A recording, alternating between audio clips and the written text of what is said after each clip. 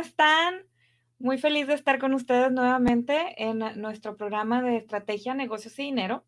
Mi nombre es Larisa Dávila, yo soy consultora de negocios y aparte productora del podcast Estrategia, Negocios y Dinero. Estoy muy contenta de estar con ustedes el día de hoy y hoy vamos a hablar del tema estrategias internacionales con mi amiga Dalila Vázquez. Ella tiene una franquicia y con esa franquicia consiguieron su visa de inversionista en los Estados Unidos, ya tienen desde el 2016 acá, y nos va a contar un poquito de su experiencia. En los Estados Unidos, en el año 2019, había más de 773,600 franquicias solamente en los Estados Unidos. Muchísimas personas les interesa hablar sobre ese tema o les interesaría investigar un poco más, pero no hay mucha información ahí disponible en español para las personas que quisieran investigar sobre este tema, y es por eso que tenemos a Dalila con nosotros para que nos comparta un poquito del tema y también de su experiencia trabajando con la industria en México y ahora con este negocio en los Estados Unidos. Y pues estoy muy, muy feliz de tenerla aquí con nosotros. Bienvenida, Dalila. Hola, Lari, ¿cómo estás? Muy bien, muy bien. Un placer que nos estés acompañando el día de hoy. Gracias por invitarme. Qué bueno, qué bueno. Tú tienes una licenciatura de mercadotecnia del Tecnológico de Monterrey y Sí. trabajaste muchísimos años como representante en la empresa Recurso Confiable en México, ¿verdad? Cuéntanos cómo fue ese cambio. Bueno, yo, como tú lo dices, yo empecé Recurso Confiable junto con mi hermano en el 97. Yo todavía estaba estudiando la licenciatura en el Tecnológico de Monterrey. Esa empresa ha tenido muchísimo éxito, es un boom en la industria del transporte, hemos podido como resolver muchos temas que estaban ahí, pero todos los veíamos, pero nadie encontraba cómo resolverlos. Y bueno, esa empresa ha crecido muchísimo, actualmente tenemos más de 150 empleados, oficinas en México, en diferentes ciudades como Ciudad de México, Monterrey, Guadalajara, León, Mérida. Y bueno, ya estamos con operaciones en Latinoamérica, tenemos Colombia, tenemos Costa Rica, tenemos Guatemala, y ahora pues también estoy encargada de la operación, bueno, de arrancar Estados Unidos, lo cual es todo un reto. El cambio pues fue fuerte porque hubo un momento, más bien fue como un tema familiar en que mi familia y yo estábamos como un poco atorados. Hay momentos que la vida te está diciendo tienes que mover algo, tienes que cambiar algo porque no estamos fluyendo como quisiéramos. Claro. Y decidimos empezar a buscar opciones en otro país y decidimos, pues, ¿por qué no con los vecinos del norte, que son a los que creíamos que conocíamos mejor? Y por eso empezamos como a dejarnos ir, ¿no? A irnos con la corriente, a ver qué pasaba, empezar como a preguntar, empezar a investigar y pues aquí estamos desde hace, como dijiste, desde hace 4 años y medio. No deja de ser un reto todos los días, totalmente diferente porque de venir de una empresa que sí, claro que la empezamos desde piedra y tabique, pero ya era ahora sigue siendo una empresa ya muy bien constituida, a volver a empezar desde cero en un país del que pues realmente lo que conocías no era nada, porque conocíamos Estados Unidos pues por el shopping, por venir de paseo, por los restaurantes, por la diversión, pero no teníamos tanta idea de lo que realmente es la cultura, sobre todo la cultura de negocios en Estados Unidos. Entonces empezar Israel y yo, él y yo, ¿no? No hay nadie más. Si quieres que alguien barra, pues tendrás que barrer. Si quieres que alguien lleve la contabilidad, la tendrás que llevar. Y si quieres que alguien venda, tendrás que vender, ¿no? Entonces, sí fue un shock, sí ha sido un proceso de adaptación bastante interesante en el que creo que todos los días aprendemos algo. Siempre te lo digo a ti, ya aprendí algo el día de hoy. Y en el que tratamos de mantenernos incómodos. Creo que eso es como que lo define todo. En el momento en que nos sentimos cómodos, como en nuestro estatus de confort, empezamos a molestarnos, a ver cómo nos vamos a volver a incomodar, porque quiere decir que ya no vamos a seguir avanzando. Y eso está padre. Eso está muy bien. Pues dicen que empresa o no, uno debe de aprender algo nuevo todos los días. Debemos si no, no valió la pena, ¿no? Y de hecho, una de las cosas que me encanta de tu estrategia de negocios es que casi al mes tú asistes a varios desarrollos, ya sea en línea o en persona. O sea, tú sí te mantienes, me consta que te mantienes en constante desarrollo, ya sea en LinkedIn o ya sea en las redes sociales, o ustedes también, por parte de la empresa, de la franquicia que tú tienes de Puroclean, ustedes también ofrecen clases de desarrollo a otros profesionales, ¿verdad? Sí, ahorita obviamente por el momento en que estamos viviendo, por la pandemia, están un poco detenidas, pero estábamos dando sí clases, Continuous Education, para principalmente aseguradoras, para agentes de seguros de casa. Eso estaba muy padre. Para mí fue todo un reto porque yo era la maestra, ¿no? Entonces, sí tenía obviamente mucha idea del concepto porque es a lo que nos hemos estado dedicando, entre otras muchas cosas, pero además ser maestra y para mí era siempre un reto como poder bajar el término, ¿no? Como poderlo aterrizar a que la gente, un dueño de casa dijera, me queda clarísimo qué me están diciendo, no es algo tan técnico, ¿no? Claro. Ahorita están un poco detenidas porque pues no me animo a juntar grupos grandes de personas a hacer un CE class, pero esperemos pronto lo podamos volver a hacer. Claro que sí. Y cuéntame, ¿ustedes cómo decidieron? O sea, ustedes, el método en el que ustedes emigraron a los Estados Unidos fue por medio de la franquicia de Puroclean, ¿verdad? Que tienen ahora acá en la ciudad de Austin. Pero ¿cómo fue que el proceso de decisión o cómo fue ese proceso de sí, vamos a hacerlo? Y, o sea, se dice súper fácil como compramos la franquicia, vamos con un abogado, sacamos la visa y ya estamos allá. ¿Cómo fue ese proceso? Sí, cero fue así. Ojalá hubiera sido así. El proceso nosotros lo hicimos pues un poco más formal. O sea, nos asesoramos con una persona que es franchise broker. Sí. Nos estuvo diciendo, nos estuvo entrevistando muchísimo tiempo. Fue a México, nosotros él está en McAllen, venimos a McAllen a platicar con él y después de incluso hacernos test de personalidad, nos vino con 10 diferentes opciones de empresas que él creía que iban de acuerdo a nuestros objetivos y nuestras metas y nuestra personalidad. Y Israel y yo lo que hicimos fue que investigamos cada una, decidimos cada uno hacerlo por su lado. Esta historia a mí me encanta contarla porque estuvo padre. Cada uno las investigó por su lado y dijimos, nos vamos a ver tal día, a tal hora, con botellita de vino. Tú vas a decir cuáles fueron tus 3 mejores, yo voy a decir cuáles fueron mis 3 mejores. Y así lo hicimos. Y entonces cuando nos sentamos, pues la mejor para Israel y para mí era Puroclean.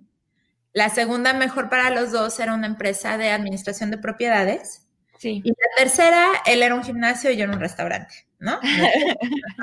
Entonces, empezamos a platicar con los 2 primeros, que eran los en los que habíamos coincidido.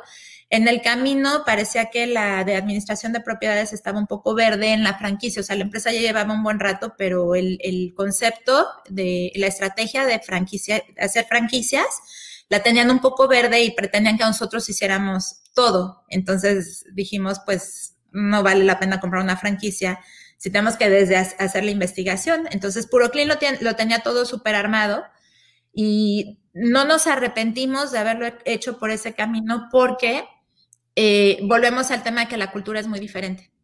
Entonces, si nos hubiéramos venido sin ese know-how, sin ese coach que nos estuviera diciendo simplemente estos son los impuestos, estos son los permisos que tienes que sacar, esta es la estrategia de hacer negocios en este país que es muy diferente a como es en México y a lo que yo estaba acostumbrada, que nos estuviera presionando, o sea, yo de repente me sentía como que estaba en la escuela otra vez porque me ponía objetivos y me decía, este es nuestro director regional y me decía, tal fecha tienes que haber logrado esto y esto y esto, y yo andaba, pues ya me conoces que me presiono cuando tengo que perseguir algo y ya me lo puse y no estoy tranquila hasta que no lo hago, pues me quitaba el sueño el hombre, ¿no? Entonces, pero esa presión sirvió mucho porque de otra manera yo creo que el aprendizaje hubiera sido mucho más doloroso, mucho más pedregoso, ¿no? Nos hubiéramos dado muchos más golpes de los que nos dimos teniendo este coacheo.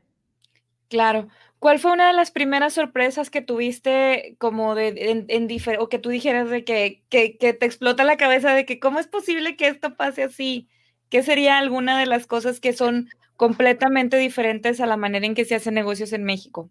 Te vas a reír, pero lo que yo hacía al principio, ¿no? El marketing.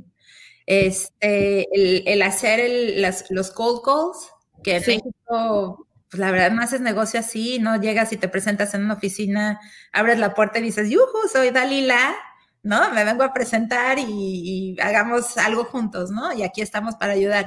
Eso a mí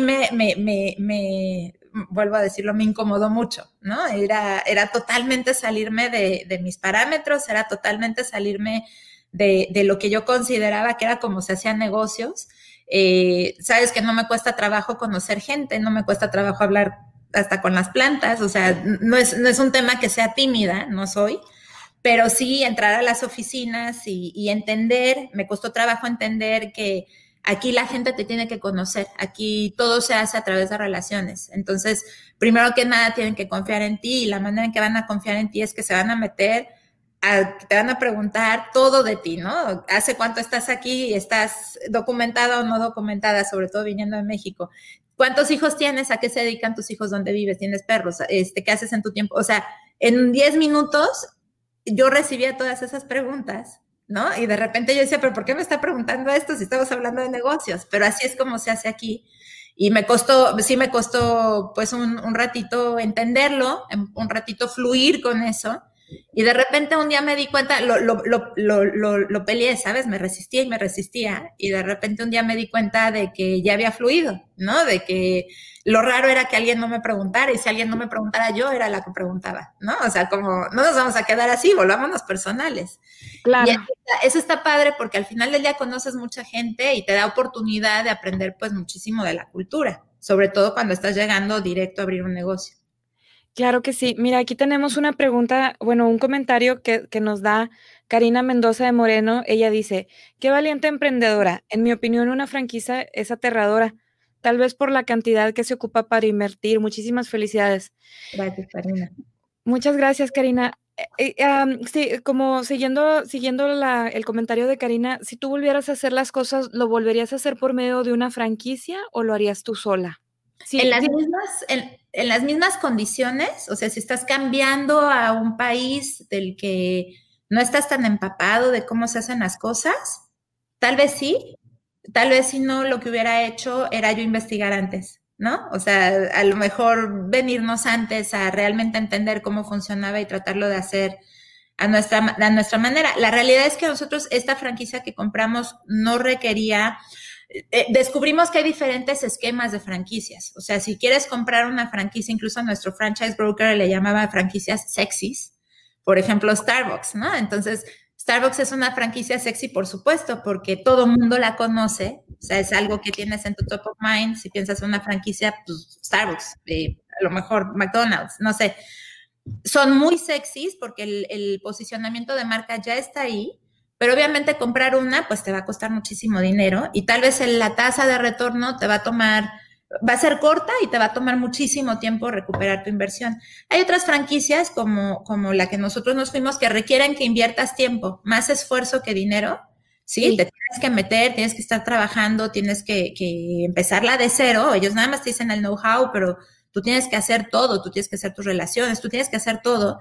Y obviamente la inversión es menor, el reto es más grande, porque sí, definitivamente no es tan sexy, pero vale la pena, ¿no? No es algo que no se pueda lograr, no es algo prohibitivo.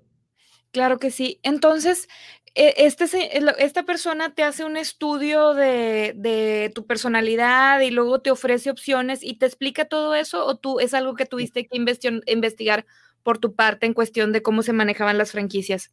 No, él nos lo dijo todo, porque por supuesto que yo tenía Starbucks en mi cabeza cuando pensé en una franquicia, ¿no? Y él me dijo, no tienes ni idea lo que vale una franquicia de Starbucks, y nunca me lo dijo, sigo sin tener ni idea, no lo quiero.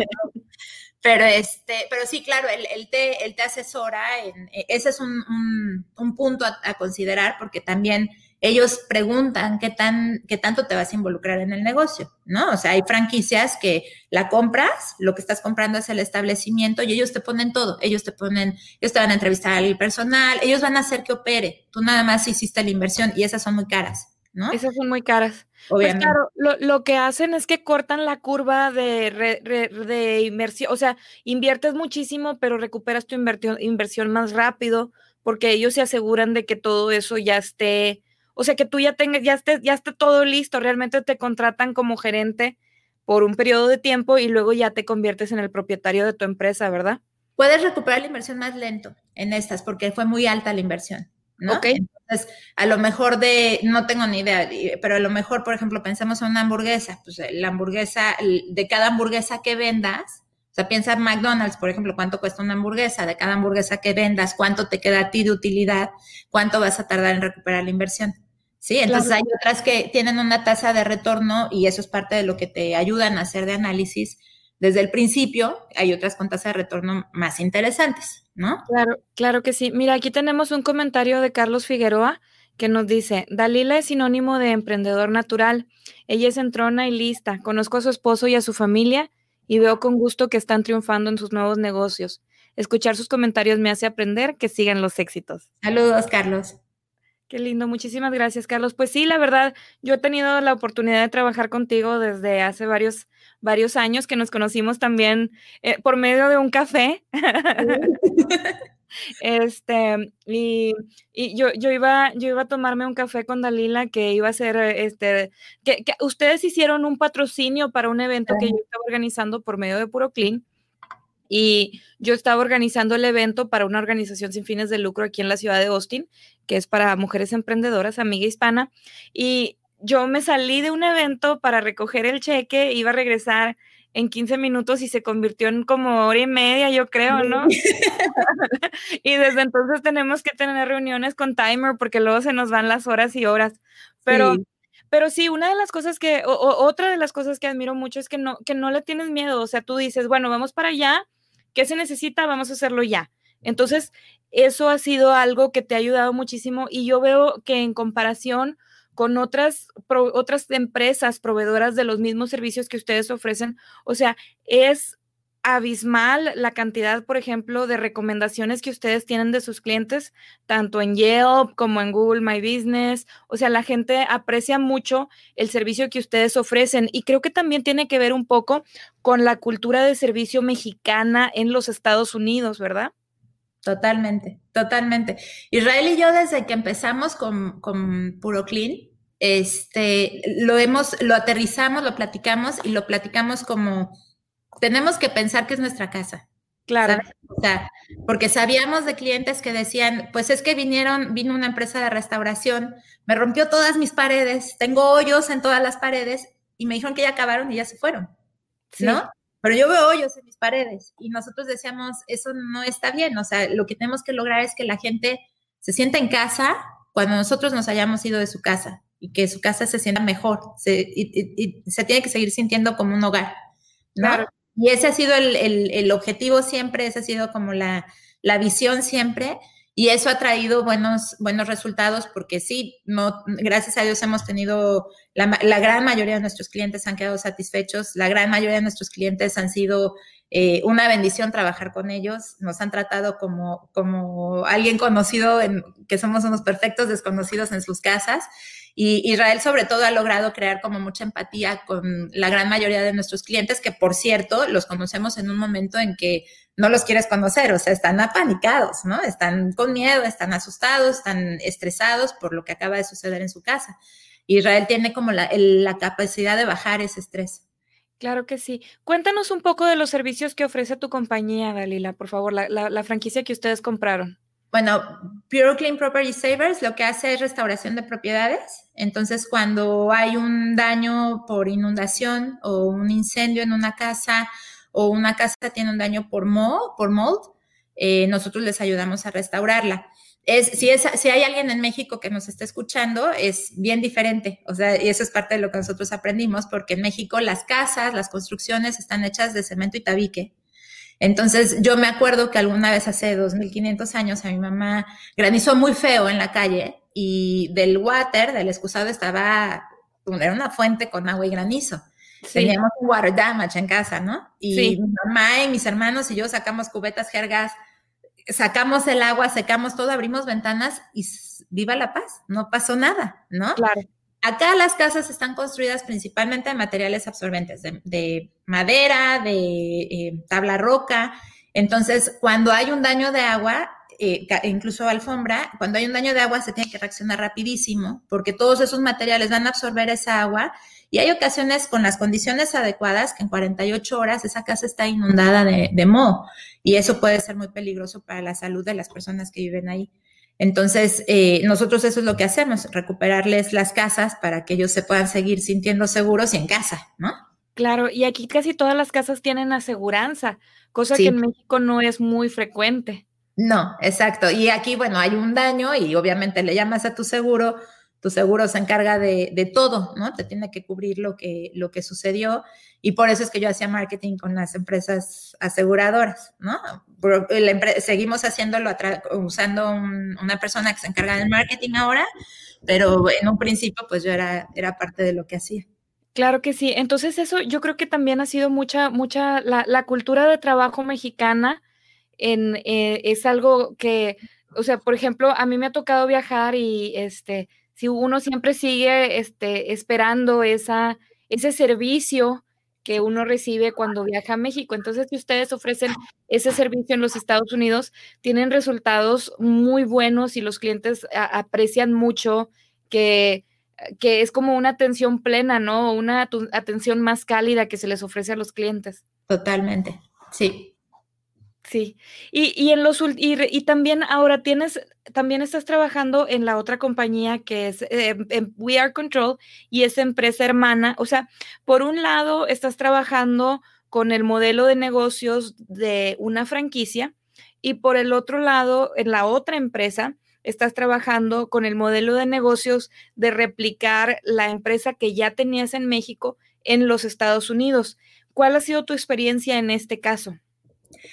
Ha sido, pues nuevamente es otro reto, ¿no? Ha sido un proceso de aprendizaje que todavía está en curso, ¿no? Todavía estamos como tratando de cambiar la forma, tratando de cambiar la estrategia, precisamente porque estamos descubriendo que la manera en que, esto es logística, ¿sí? Entonces, la manera en que las empresas logísticas ven o, sí, tienen la visibilidad de toda su operación, de todos sus viajes, es totalmente diferente a como lo hemos hecho en México y en Latinoamérica. Entonces, de hecho, ahorita estamos en un momento de parar y volver a cada rato te lo digo, volvimos a parar y volvimos a reanalizar qué vamos a hacer porque sí sabemos que podemos tener éxito si logramos comunicarlo y aterrizarlo a como lo necesita ver la gente en Estados Unidos. Entonces, yo tengo los dos contrastes, ¿no? De una franquicia o no con una franquicia, porque con la franquicia nunca voy a decir que fue fácil, ¿no? No fue fácil, pero fluyó más porque te van agarrando de la mano y te van diciendo. Y sin la franquicia, a pesar de que sí vamos fluyendo, pues te vas tropezando un poquito más y a cada rato tienes que parar y a ver, analicemos esto y tienes que vas un poco más lento, vamos a decirle así, ¿no? No es imposible, lo vamos a lograr, pero el proceso de aprendizaje ha sido un poco más largo. Creo que es como planear, implementar, analizar, reajustar, implementar, analizar, reajustar, mientras que la franquicia te ofrece todo al alcance de tu mano, o sea, ya te dan el mapa de cómo llegar de punto A a punto B. Replicar una empresa mexicana en los Estados Unidos tiene que ser, o sea, propuesta y luego análisis de lo que sí funciona y lo que no, y luego reestructurar hasta que vayas pudiendo, por así decir, personalizar la empresa y reamoldarla al mercado en Estados Unidos. Y tiene sus retos porque la gente, inclusive los hispanos en los Estados Unidos, absorbemos la información de diferentes maneras, ¿no? Sí, totalmente. Y lo muy padre, lo que a mí me emociona mucho es que cada vez que paramos para reajustar, yo me siento que estamos más cerca. Sí. ¿Sabes? O sea, el proceso ha sido como, tú nos viste al principio, que decíamos, Lari, ¿por dónde? ¿No? Y ahora cada vez parece que vamos como un poquito más cerca, ¿no? Ya casi sentimos que lo podemos tocar. Ahí vamos, ¿no? Pero sí, eso es un proceso más largo. Definitivamente ha sido más largo. Claro que sí. Ahora, me gustaría que tocáramos un tema que hemos tocado fuera del aire muchísimas veces, que tiene que ver con la comunicación. la comunicación en los Estados Unidos y la comunicación en México. Les cuento una anécdota. Yo trabajé con FedEx. La primera empresa para la que trabajé fue en FedEx. Y pues yo nací en Estados Unidos, pero me crié en México hasta como como el primer semestre de la prepa. Después me vine a los Estados Unidos y ya toda mi experiencia laboral ha sido en los Estados Unidos y comunicándome en inglés en los Estados Unidos. Entonces, cuando FedEx entró en México, a mí me tocaba, como era la persona que hablaba español, me tocaba comunicarme con la gente en México. Y uno de los,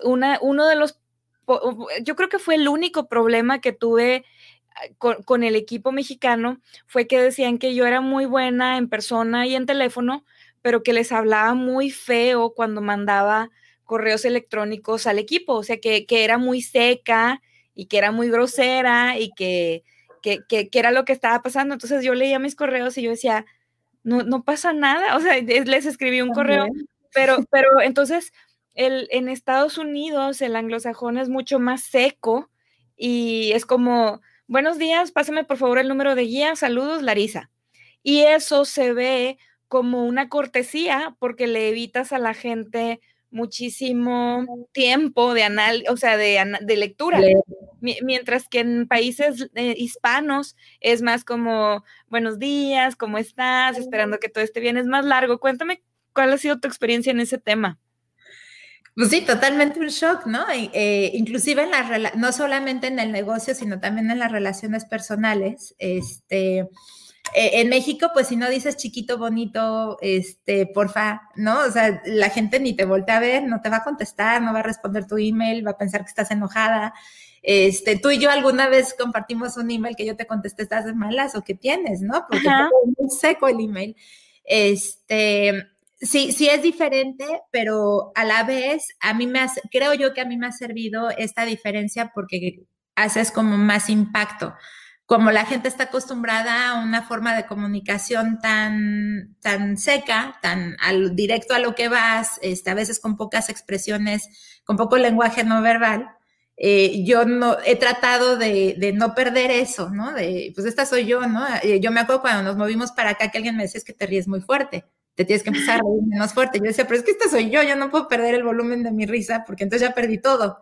Claro. Y he tratado como de no perder el mover las manos, como quién soy.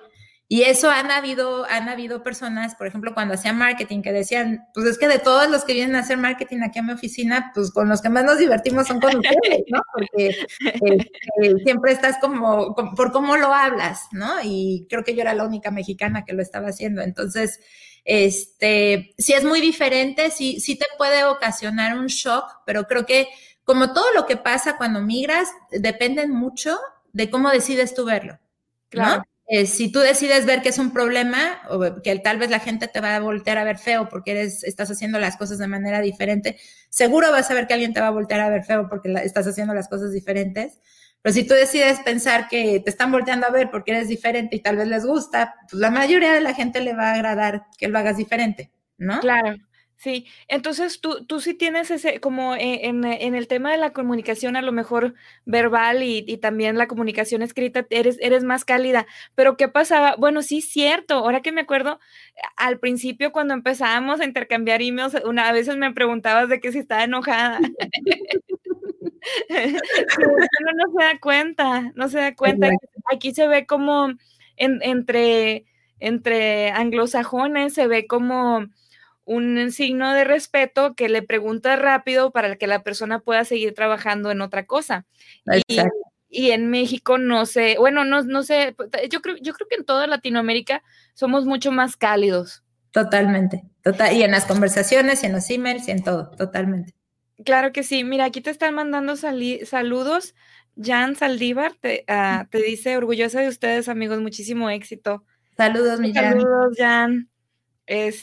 Pues sí, ese es un tema que también hay que aprender, o sea, tanto las personas que hemos estado la mayor parte de nuestro tiempo profesional en los Estados Unidos, a veces uno dice, bueno, pues ahora con las redes sociales podemos incursionar en el mercado hispano y viceversa. Entonces ahí hay varias cosas que uno tiene que poner especial atención y tratar de informarse con la gente que puedas o que tengas la confianza o con expertos para ir ajustando tu empresa de esa manera, ¿verdad?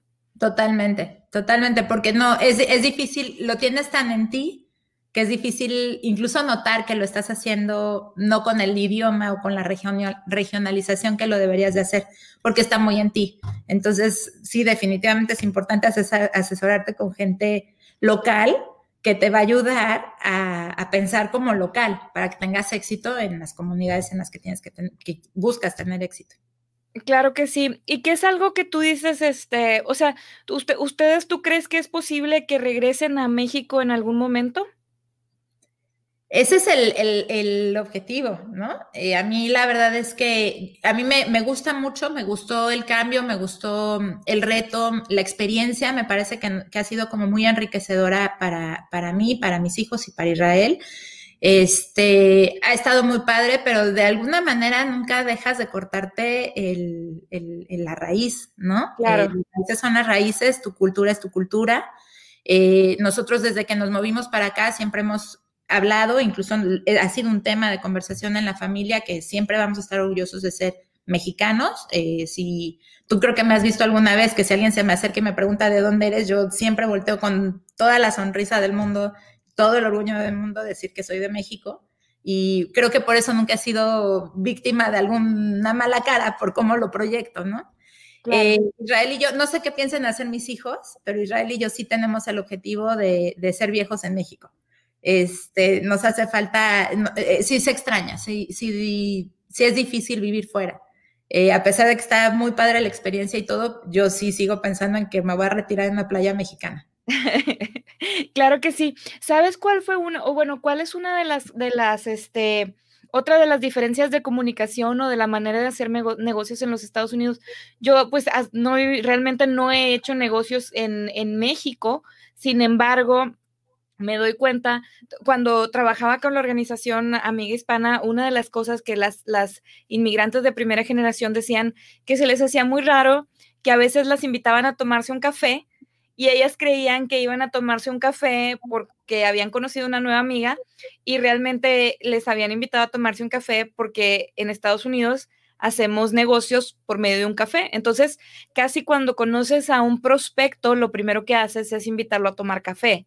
Entonces, los cafés tienen como un baile o una agenda implícita en la que si tú invitas a una persona a tomar café, es como los primeros 15 minutos conectas con la persona, después les preguntas qué es lo que hacen y ves cómo puedes ayudarlos a desarrollar su negocio y después les pides a ellos que te cuenten de su negocio. O sea, luego como la persona tu receptor, después te tiene que dar unos 15 minutos para que tú platiques del tuyo. Cuando en México invitar a alguien a tomar un café es algo como muy íntimo, como el paso número 1 a comenzar una amistad de largo plazo. Entonces, muchas mujeres que estaban recién llegadas a los Estados Unidos me decían, es que como que me siento como que me invitó a tomar café y nada más me quería vender algo. Entonces, realmente no era como que íbamos a empezar una amistad, sino que era como un baile de ventas y me molesta. Entonces, esa es otra cosa que no es muy común o que yo he visto que causa cierto shock en las emprendedoras. Totalmente, y volvemos al tema de que aquí la gente se involucra en tu vida personal, o sea, ahí es como empiezan los negocios. Nos vamos a sentar tú y yo, uno a uno, a tomar un café y platiquemos de nosotros y de nuestros negocios, ¿sí? Claro. Como uno a uno. Y en México, pues, si haces negocios fuera del negocio como tal, pues porque a lo mejor conociste a alguien, hiciste clic con él y su negocio tiene algo que ver con lo que tú haces y, oye, podemos hacer algo juntos, ¿sí? Sí. Pero es diferente la forma en que se hace. Y eso a la vez hace que cuando estás tú tratando, sobre todo cuando acabas de llegar a una ciudad en donde no conoces a nadie, o sea, yo llegué aquí conociendo a Israel, a Diego y a Hugo, a mis hijos, nada más, ¿no?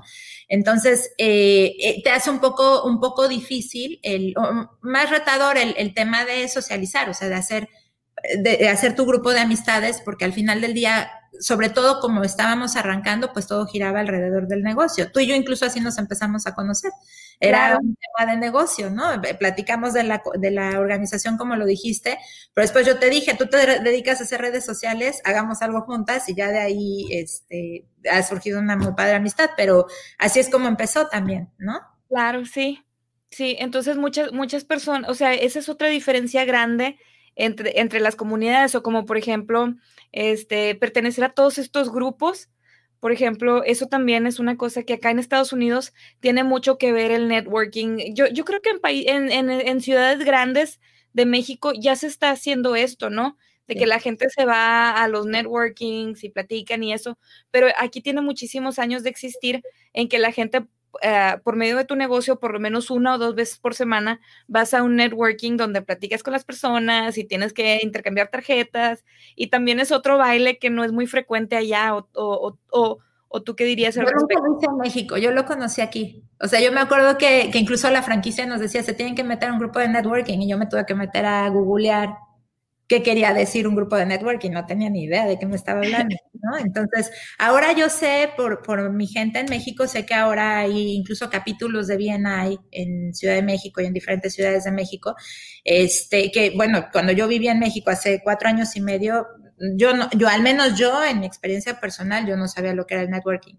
Entonces, más bien creo que, por ejemplo, nuestro negocio en México, pues creció por las relaciones, el capital social, siempre digo, la capacidad de relacionarse que tiene mi hermano dentro de la industria del transporte, y bueno, de ahí fue que se fue dando todo, pero sí hacías networking, pero pues vas a los eventos relacionados con la industria, vas a las expos, es otro tipo de networking, no es algo que todas las semanas voy a ir a ese lugar en específico a platicar con esta misma gente hasta que nos convenzamos de que nos conocemos y podemos hacer negocio juntos, es diferente. Es diferente, sí, completamente. Pero bueno, ya con el tiempo, ahora que estamos en pandemia, ya hasta las extraño, los networkings. Yo también, porque además nos la pasábamos requete bien. Sí, Dalila y yo terminábamos yendo a los networkings y nomás platicábamos ella y yo, pero... ¿A quién conociste? A Larisa. Pero sí, es otro método de hacer negocios, y pues sí, le cambia a uno el esquema completamente. Totalmente. ¿Qué recomendaciones le darías a una familia que acaba de decidir que quieren buscar una franquicia en los Estados Unidos para conseguir su visa de inversión? Ustedes tienen la visa de inversionista, ¿correcto? Es una visa que se llama E2, que es una visa de inversionista menos cara, ¿sí? Okay. Estados Unidos tiene una opción de inversión, tiene varias opciones de inversionistas, hay una que es dependiendo del monto que estás dispuesto a invertir. Claro. Y hay algunas que te exigen no solo el monto que vas a invertir, sino también la generación de empleos que vas a dar, ¿no? Entonces, la más gorda, te voy a decir, la que cuesta más caro, no me acuerdo cuánto es el monto, pero tienes que generar 20 empleos mínimo y tienes que justificarlos. Después hay otra que es creo que la mitad de la primera, y esta que no te exigen un monto de inversión como tal, no te exigen un número de empleados que tengas que tener, pero sí te exigen que tú trabajes en esa empresa. Entonces, es una manera inteligente de permitir que la gente venga, porque se están asegurando de que no vas a llegar a tomar el empleo de alguien nativo, de alguien local, y además si creces, vas a dar empleos, ¿no? Entonces, no hay un límite, no hay una exigencia de monto de inversión, no hay una exigencia de generación de empleos ni nada, y esa es la visa que tenemos. Definitivamente yo recomiendo asesorarte con un experto siempre, en todo, asesorarte con un buen abogado de inmigración, investigar bien, porque hay veces que obviamente las reglas cambian todo el tiempo. Nosotros nos venimos para acá en 2016, el trámite lo empezamos en 2015, nos tocó un cambio de administración que pues de alguna manera las reglas las cambiaron muchísimo y la han hecho un poco más difícil, ¿no? Entonces, sí. Cuando nosotros iniciamos el trámite, los procedimientos y las opciones eran unas que ahorita ya no existen. Entonces, asesorarte bien con un buen abogado de inmigración, asesorarte con un muy buen contador que te permita constituir tu empresa de la manera correcta de acuerdo a tu perfil. Eso es importante porque si no te va a pegar después en impuestos, ¿no? Todo va muy de la mano. Para mí esos son los primeros pasos. Obviamente investigar bien a la franquicia, investigar su reputación. Aquí todo, como en México, como supongo que en todos los países del mundo todo opera de acuerdo a la reputación. Y si tú te metes en un negocio que al menos en la localidad a la que estás volteando a ver, el nombre no es tan aceptado, pues tu camino va a ser mucho más difícil. Entonces, ver reviews, ahora es todo mucho más fácil, ver reviews, hacer una investigación, buena investigación de la empresa, entender la cultura y un buen abogado, un buen contador. Y ya que ya que toman la decisión y ya que se muevan, todo el tiempo rodearse de expertos en cualquier materia que surja, ¿no? Claro. Es fácil voltear y decir, oye, amiga, tú tuviste una experiencia similar, ¿qué hiciste? Y la gran mayoría de la gente aquí en Estados Unidos, que para mí eso también fue un choque, son muy cautos en asesorarte. O sea, no asesorarte, en dar su punto de vista. La gran mayoría te van a voltear a ver y te van a decir, no sé, mi caso fue diferente, aunque haya sido muy similar. ¿Por qué no te asesoras con un experto? ¿Sí? Claro. Entonces, definitivamente rodearte de investigar quién es experto en cualquier situación que se te está presentando en ese momento, no preguntarle a tus colegas, no preguntarle a la gente alrededor, sino investigar y preguntar con la persona adecuada, aquí hay especialistas de todo, entonces, y acercarte al especialista adecuado para que la asesoría sea la correcta y no cometas errores que no tienes por qué cometer. Y aparte, o sea, en nuestros países yo creo que también estamos rodeados de los amigos de la primaria, de la secundaria, de la universidad, de mi prima, de mi comadre.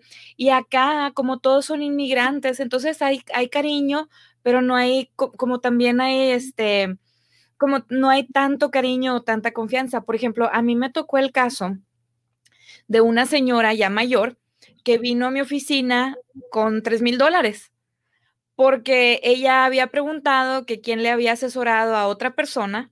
Ellas estaban en la industria de la limpieza.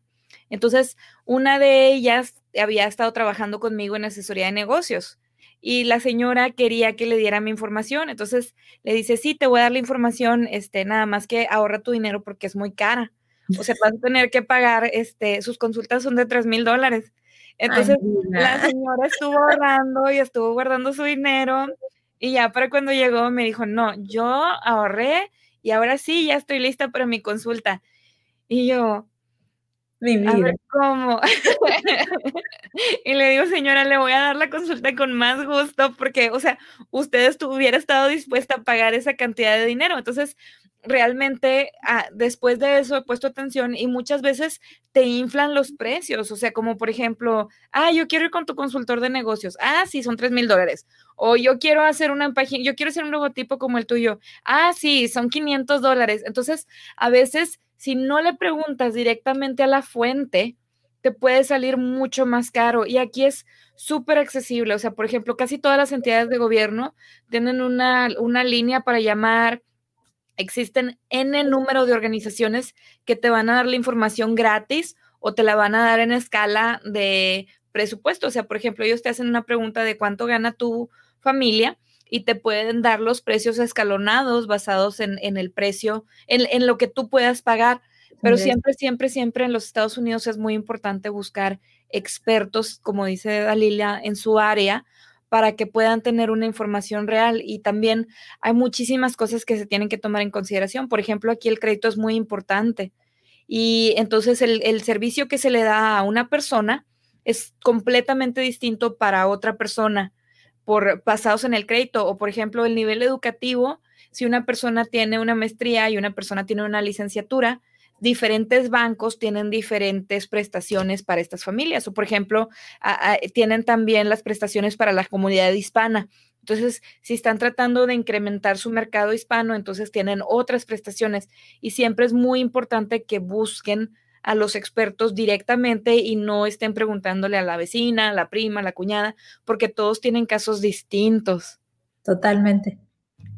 Bueno, Dali, ya estamos casi a punto de cerrar y me gustaría que nos dijeras qué es algo que estás leyendo, cómo le haces para mantenerte inspirada o motivada o en tu empresa, cómo le haces qué es algo que le recomendarías a alguna persona para su desarrollo personal. Bueno, para mí es importante desconectarme. Muchas veces tú y yo hemos platicado tú me recomiendas un libro de negocios y digo, es que cuando yo leo, o sea, es mi momento de mí, ¿no? De donde alimento mi alma y es mi pasatiempo favorito. Libro que estoy leyendo ahorita me encontré con Paula de Isabel Allende, que no lo había descubierto y lo estoy disfrutando mucho. Y bueno, yo prácticamente no leo cosas relacionadas con el negocio porque no es lo mío. O sea, yo prefiero, no sé, mantenerme entrenada de otra manera con videos. Para mí leer es mi gustito, mi cereza del pastel. Entonces, bueno, eso es lo que estoy leyendo ahorita. Yo sí recomiendo siempre a la gente que es importante desconectarse, que es importante tener momentos de ocio, tener momentos donde después de un día pesado, de un día cargado de trabajo, de hijos, de casa, te puedas sentar y decir, este es mi momento, ¿no? Este es mi regalo por haberme portado bien el día de hoy. Entonces, aquí en Austin, para mí es una gran bendición el tema de la naturaleza. Amo yo poderme salir y ver los árboles, sentir el aire. Creo que es cuando tengo dudas de si lo hicimos bien o no, llego a ese momento y digo, híjole, otra vez, me vuelvo a decir que sí lo hicimos bien porque esto está increíble. Entonces, para mí es importante para mantenerte fresco, para mantenerte vivo, no dejar de desconectarte todos los días, un ratito para ti. Claro que sí. Voy en este momento a compartir los nombres de tus empresas. Sí. Para las personas que estén interesadas en conocer un poquito más de lo que hacen. La franquicia que ustedes compraron es Puro Clean Property Savers y ofrecen servicios de remediación en caso de agua, incendio, humo o moho, ¿verdad? Sí. Y en la parte de We Are Control son servicios de apoyo para las compañías de logística, ¿verdad? Sí, es rastreo, es real-time tracking. Hacemos todo un sistema de gestión logística que le da visibilidad a las empresas logísticas de toda su operación, con mucho expertise en México y Latinoamérica. Entonces, si hay, por ejemplo, una empresa que está importando o exportando producto México, Estados Unidos, nosotros les podemos dar la visibilidad que pierden en cuanto entran a México, o cuando pasan México y llegan a Latinoamérica. Eso es lo que hacemos y bueno, pueden entrar a nuestras páginas, ahí están las páginas de internet de las dos empresas y yo en redes sociales estoy como Dalila Vázquez. Si alguien quiere acercarse a mí porque esté pensando en moverse, en hacer un cambio interesante, aquí estoy en lo que pueda ayudar. Eso, claro que sí. Pues muchísimas gracias, Dali, por tu tiempo. También le quiero agradecer a todas las personas que nos acompañaron el día de hoy. Por ahí andaba Yolis Rodríguez, Karina Mendoza de Moreno, Carlos Figueroa, Jan Saldívar. Y bueno, también a nuestros patrocinadores, a BCO Consulting Group y a Princeton Health Center. Les quiero agradecer muchísimo por hacer posible este podcast. Y bueno, a Puro Clean Property Savers y We Are Control que nos prestaron a Dalila para que nos compartiera un poco de su experiencia como estratega internacional y les recomiendo que vayan a la página de Google de Puro Clean Property Savers para que se pongan bien orgullosos de todas las recomendaciones que tienen de todos los clientes que han tenido el servicio de la empresa y que aman el servicio al cliente mexicano en los Estados Unidos. Y pues es un orgullo, estamos muy orgullosos de todo el trabajo que ustedes hacen. Gracias. Y un placer, espero que no sea la última vez que nos visitas, espero que sea una de muchas más.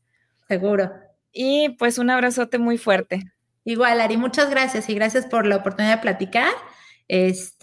Felicidades por tu podcast, está padrísimo y pues ya, gracias. Thank you, muchísimas gracias, un abrazo para todos. Besito. Bye bye. Bye.